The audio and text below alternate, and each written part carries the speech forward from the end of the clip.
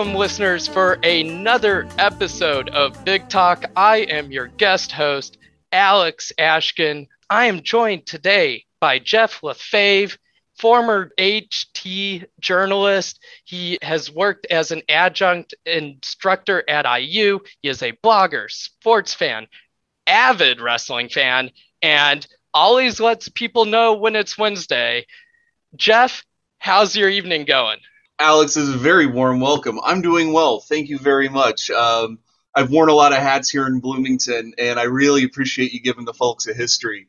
It's weird to hear so many different labels apply, but I'm just happy being me.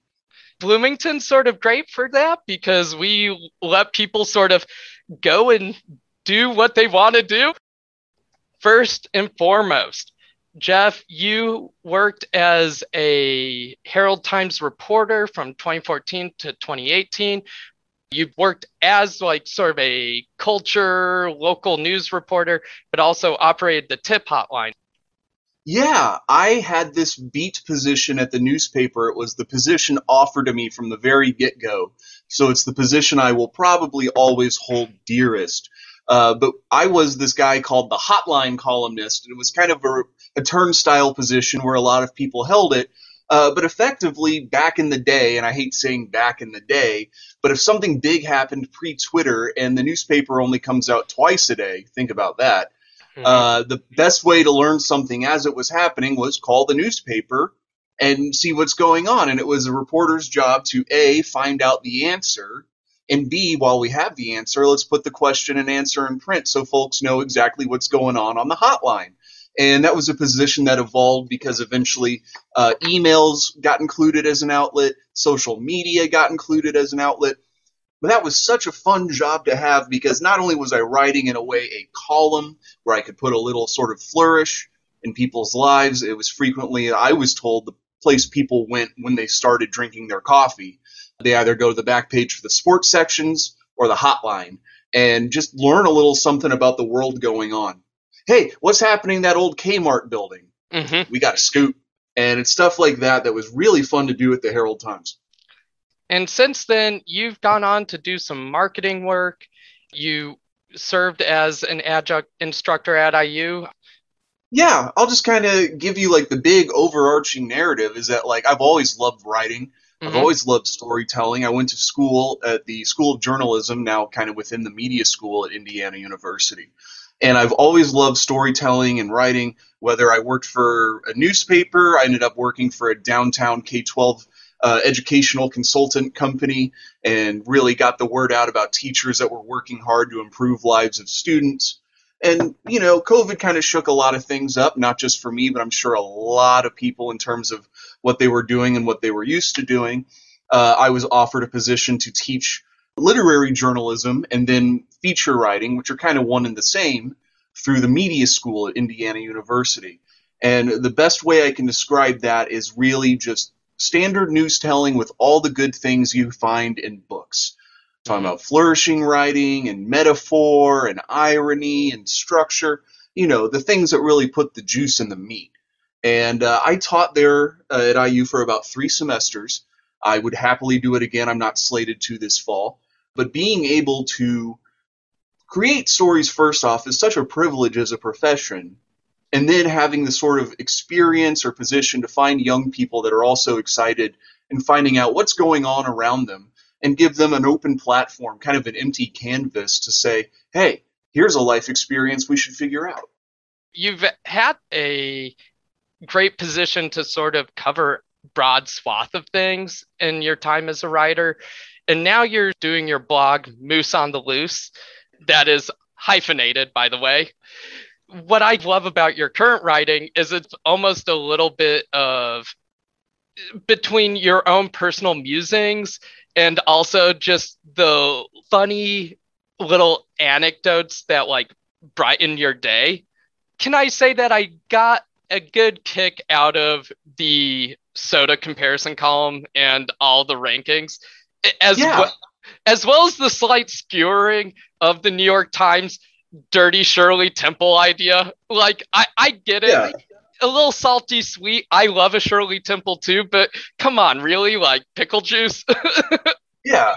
Yeah, and I'll put it this way: it's my whole ethos with writing started when I was a teenager, and I gotta tell people this is like even before MySpace really took off. The reason I wanted to write is just to get these thoughts out of my head that were haunting me at night, and I don't think a lot of people like to, I don't know, address it so candidly, but these really ornate, verbose thoughts we have about life that can come across as dense or deep, they're just as valid as going to the Circle K and finding out that 7 out of the 14 options are broken, and you just got to deal with it that day.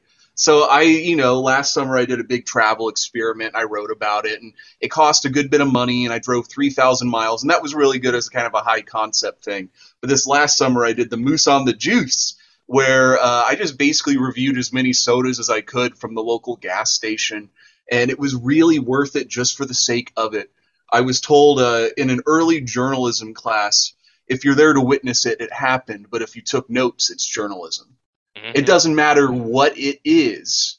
It's like also science, breaking something and taking notes. But I just wanted to review sodas. And in a way, I always try and punch up, but I saw when I was creating this weird social experiment about trying all the different Mountain Dews at once. That like the New York Times was like, we've named the Shirley Temple the drink of the summer, and I'm like, okay, it's not that deep. I love Shirley Temples, but there's no plaque being given out here. Drink what you want on a given day. I guess with the writing ethos there is like there for so long I had been writing whatever a beat or a desk had told me, but the liberation that comes with having your own writing outlet is so good because you're always in charge every day. There's something interesting about your writing that is obviously very self-reflective, and I think it also comes across as self-effacing in a very obvious sense. Even when you started Moose on the Juice, you kind of said like, "Hey, I've got friends covering wars and humanitarian events, and I'm writing about sodas." But Yeah, you're gonna be a good clown if you're gonna be a clown, and I appreciate that because like not every film has to be an Oscar film. Some movies no, are just supposed to be fun. So in no. the same way with writing, do you think that in a certain sense there's sort of like an existential animus in a sense for journalists where you're like, oh man, I am going to expose the truth about this, or I am going to, change people's mind. I'm going to persuade people. I'm going to educate people and like animate them to change the world or speak truth to power. Or We were talking about sort of like, existential animus and what exactly is a quality of a good movie. Something my housemate Miranda and I have talked about, this phrase that just came out of nowhere. The best art is sometimes just for the artist. And no matter what you do, of course, you brought up that I have colleagues that are doing these really terrific things overseas, domestically, finding stark truths and bringing them to light. But I'm also a firm believer that whatever you do, wherever you're at, just do your best because you owe it to yourself. And writing about things like that, I don't know, it's just worth the process. And there are times where it's like I shouldn't really be in this existential spot where all I have to write about is which is the best soda or whatever's going on. But that you got to be honest. No one likes a story that is underdeveloped in terms of how cool it was, and no one likes a story that was overdeveloped in terms of how realistic it actually was. And so I just try and speak truth to this whole weird existence we're at, whether it's something big as a project I can tackle or just, hey, some days I just got to say what's on this mind. just as putting a pin in this discussion, can you speak to the value and enjoyment of a Circle K sip and save card? Yeah, this is not by any way promoted material. I'm sure there's a lot of folks that are out there that are curious about, advertising, but I really enjoy the good old Midwestern art of taking advantage of a deal, and not to manipulate or abuse, but simply within the agreed contract terms. But the Circle K chain of gas stations, of which I live right next to one, offer a $5.99 a month sip and save, where for that you can get basically anything that comes out of a tube and goes into a cup at Circle K. And it was right there, so I just figured instead of spending $1.50 a day, I would spend $6 a month and really just get, my juice out of it. It's sugar and water. What a concept. But it's really worth doing if just for the variety where like I had something to look forward to. And, let's be candid, a lot of folks are still in this mindset, and realistically so, that we're still in the pandemic. Hmm. It became too expensive to drive a lot of places. It became expensive to do a lot of things. And so it was like, hey, I got to get my sugar water and live a little today. Yeah, it creates a little bit of novelty in each morning or Hmm. afternoon, whenever your preferred soda hour Oh, is. most times I went after midnight, just whenever it strikes you. Moving on to perhaps your most well known piece, there was a piece you published back in 2016 for the Herald Times titled A Walk in My Father's Size 17 Shoes. And this was written on the eve of the 35-year celebration of IU's victory over the University of North Carolina Tar Heels, in which they won the 1981 national championship. And actually, your father, Mike LaFave, was a freshman on that team. Yeah. It was, first of all, an absolutely moving piece that is still archived throughout the internet. If you search the article title, you'll find it. Uh, but it's interesting because in your op-ed, you speak a little bit to how your father, in a certain way, had mere contributions to the Hoosier stat line, but a lot of it is actually more about the intangibles of his work, the fact that he was devoted as a teammate, friend, and like had this loving connection. And, I even want to start a bit before. The fact of the matter is, my father, and you talk about stats, he had 11 points over 2 years at Indiana University, and I think maybe like 13 minutes of playing time.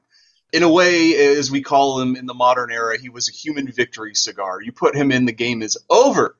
Mm, Absolutely no way we're messing this up, hopefully. But basically, I never found out, you grow up in Indiana, especially during the 90s when basketball fever is probably at its highest point. My dad never told me he played basketball at the higher education level, let alone for Bob Knight, let alone win a championship. And I only found out one day when I was being a little nosy 7-year-old, and I went to our family storage unit in the basement and found like this grand photograph of him at the free throw line. It was like Mike LaFave, All American, Cecina Memorial High School. And I'm like, what? Is that you? And he had just not told me. It wasn't a big deal to him because it was ultimately not about, whatever these modern experiences that come with being an athlete, stardom, success, winning. It wasn't really a factor for him. He was in high school. He was an all-stater for Cecina Memorial. A highly touted recruit coming to Indiana University. Bob Knight sat down with my grandparents and convinced him, or them together, that they wouldn't necessarily win at Indiana University, but my father would become a man. And lo and behold, they won the national championship, so you had your mhm, cake and you ate it too. But as a lot of freshmen go, a lot of sophomores go, especially on an already star-laden team with like Isaiah Thomas, Landon Turner, Randy Whitman, not going to get a lot of playing time. And a lot of his, kind of promises that were given to him in high school, and by no way were they betrayed, but the way you're talked to as a senior in high school versus the way you're treated as a freshman or sophomore on a college team, you immediately have to be humble again. And he was there for a lot. There was a really notorious plane ride when they went to play Pan American where everyone got the stomach flu. Bob Knight got really emotive, and it seemed like the season was doomed. They had lost to the worst team in school history, and lo and behold, they won the tournament. And something also particular about that day is the 81 championship happened on the day Ronald Reagan was shot. oh, wow. And so, like, yeah, the same day, and both coaches, I think, Indiana coach and North Carolina coach met before the game and said, do we cancel this? They found out that Reagan was going to be relatively okay. Reagan said, all things considered, I'd rather be in Philadelphia, which was a movie line nod, but also a nod to he'd rather see the championship game than be in the hospital tonight. Mhm, So they played the game. Dad won the tourney. And at the end of the day, I mentioned Dad had 11 career points at IU. He transferred to Ball State his junior year and had marginal success there, but the NBA never came calling. European leagues never really had a lot of interest, and he took over the family business. I just knew him as Dad. But it was really the more I got to pry with him and spend time with him years after the fact, he was willing to talk to someone who wasn't there to see expectations in print, who wasn't there to say like, oh, that LaFave kid never lived up to his potential.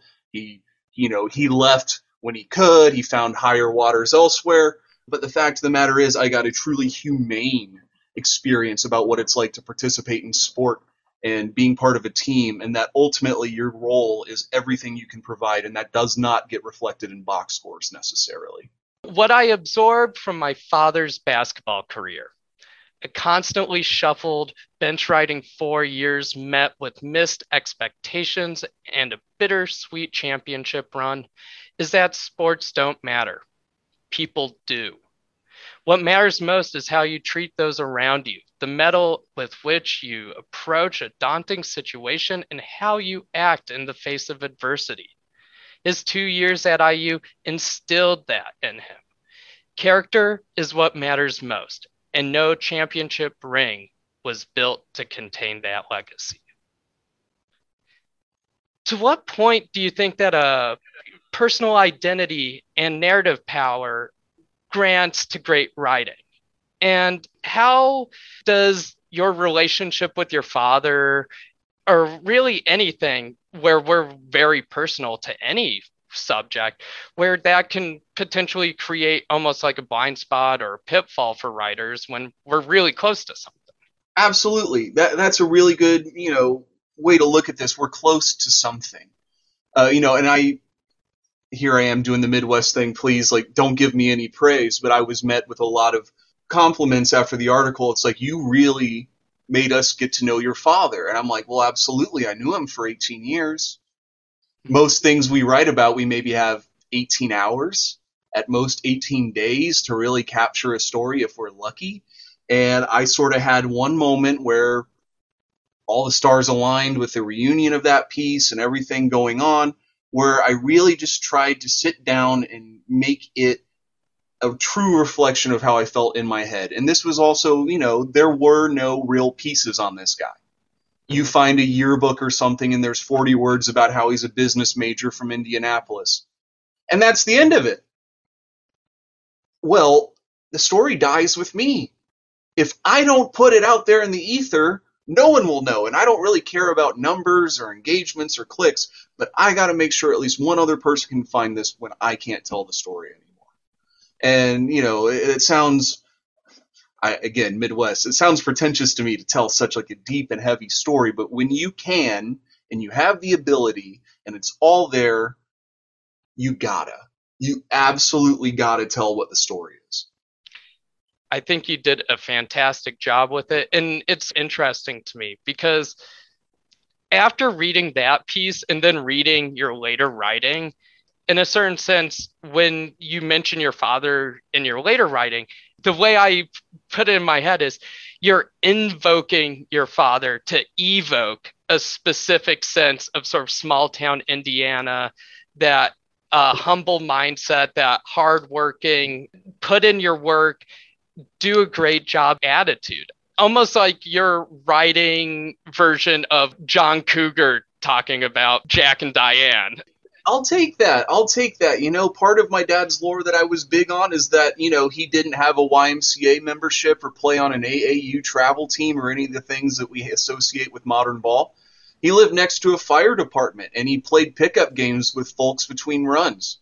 That's just what you got to do. And there's something really romantic to me about that genuine life. Not that there's anything ingenuine about the experiences of AAU or health clubs, etc., but when your only ability to play ball just comes from the firefighters aren't saving anyone's lives right now, and they have 20 minutes to play horse, go do that.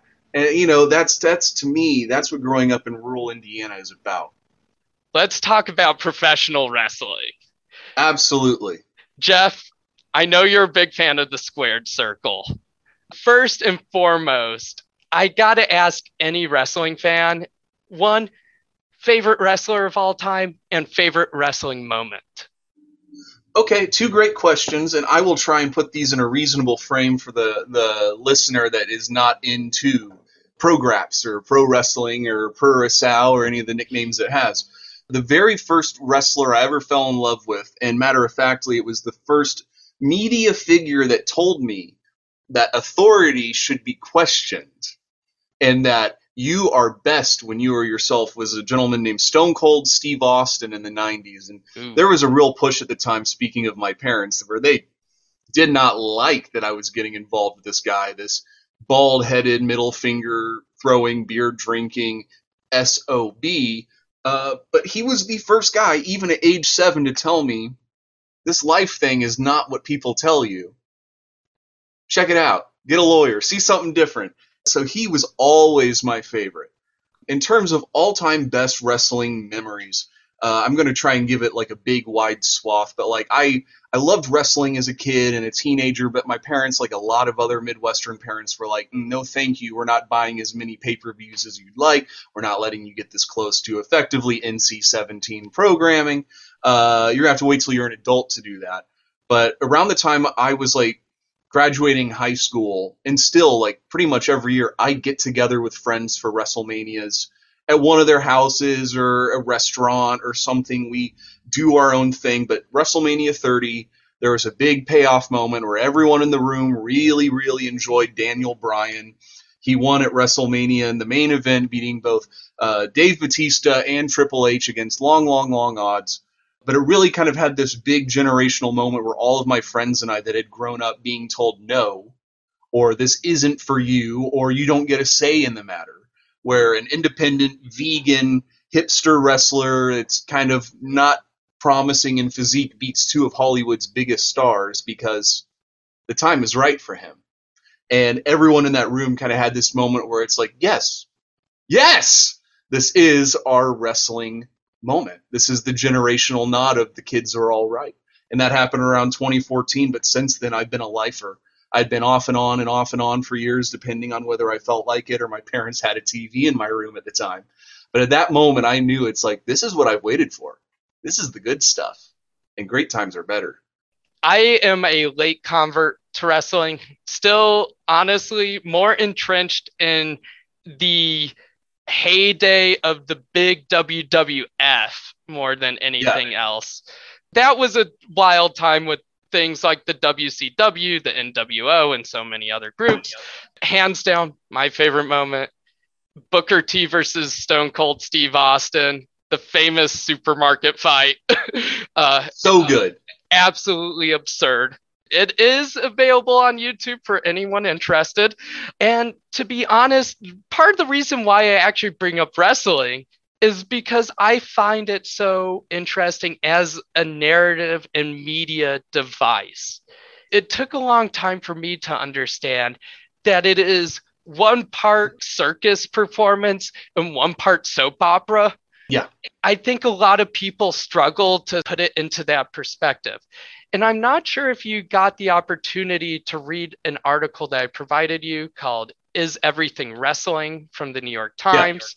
And for our listeners, it is a May 2016 article where author Jeremy Gordon posited during the height of the Republican presidential primary that Donald Trump was capitalizing on a new trend similar to that of other big celebrities that bled the idea of fictional storytelling with page 6 gossip columns, the narrative of these rumors and backroom deals and who's on whose side. And in the same way, like Beyonce giving shade to Jay-Z in Lemonade, Donald Trump somehow made the presidential primary more a wrestling match. Do you think that modern media, and particularly social media, has created an environment that incentivizes this type of like heightened storytelling that's in a way campy or melodramatic to almost create these face and heel roles in our narrative? Yeah, I think it can even be a bit simpler, but before we get going, let's just call a spade and say that Donald Trump is a member of the WWE Hall of Fame and hosted not one but 2 WrestleManias at Trump Plaza. So we can be very, very familiar in saying that he knows what this term kayfabe is. And to explain it to the folks at home simply, it just means always a suspension of disbelief, a character. If you were to see the Lone Ranger out shopping for groceries, yeah, if you asked where's Tonto, he'd be like, oh, he's in the parking lot, because he can't just, that's the life's work, is you can't let down the persona. So that's it. You can't let down the persona, and I can't say it's not so much that as it is the truth is a carefully wrapped package at all times. And we live in a time, say Twitter, Instagram, TikTok, everything, phones everywhere. Something happens in 10 minutes, it's global.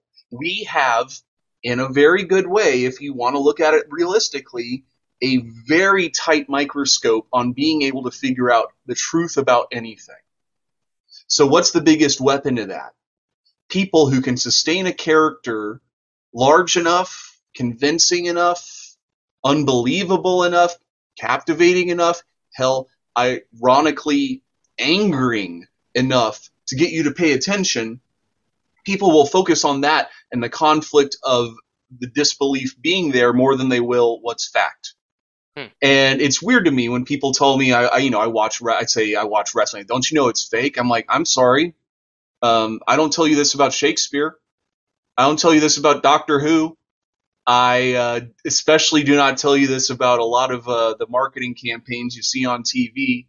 There is very much a look at my right hand while the left hand picks your pocket in modern media. And it is something I think a lot of folks will recognize very tacitly. I don't have to point to anything to say.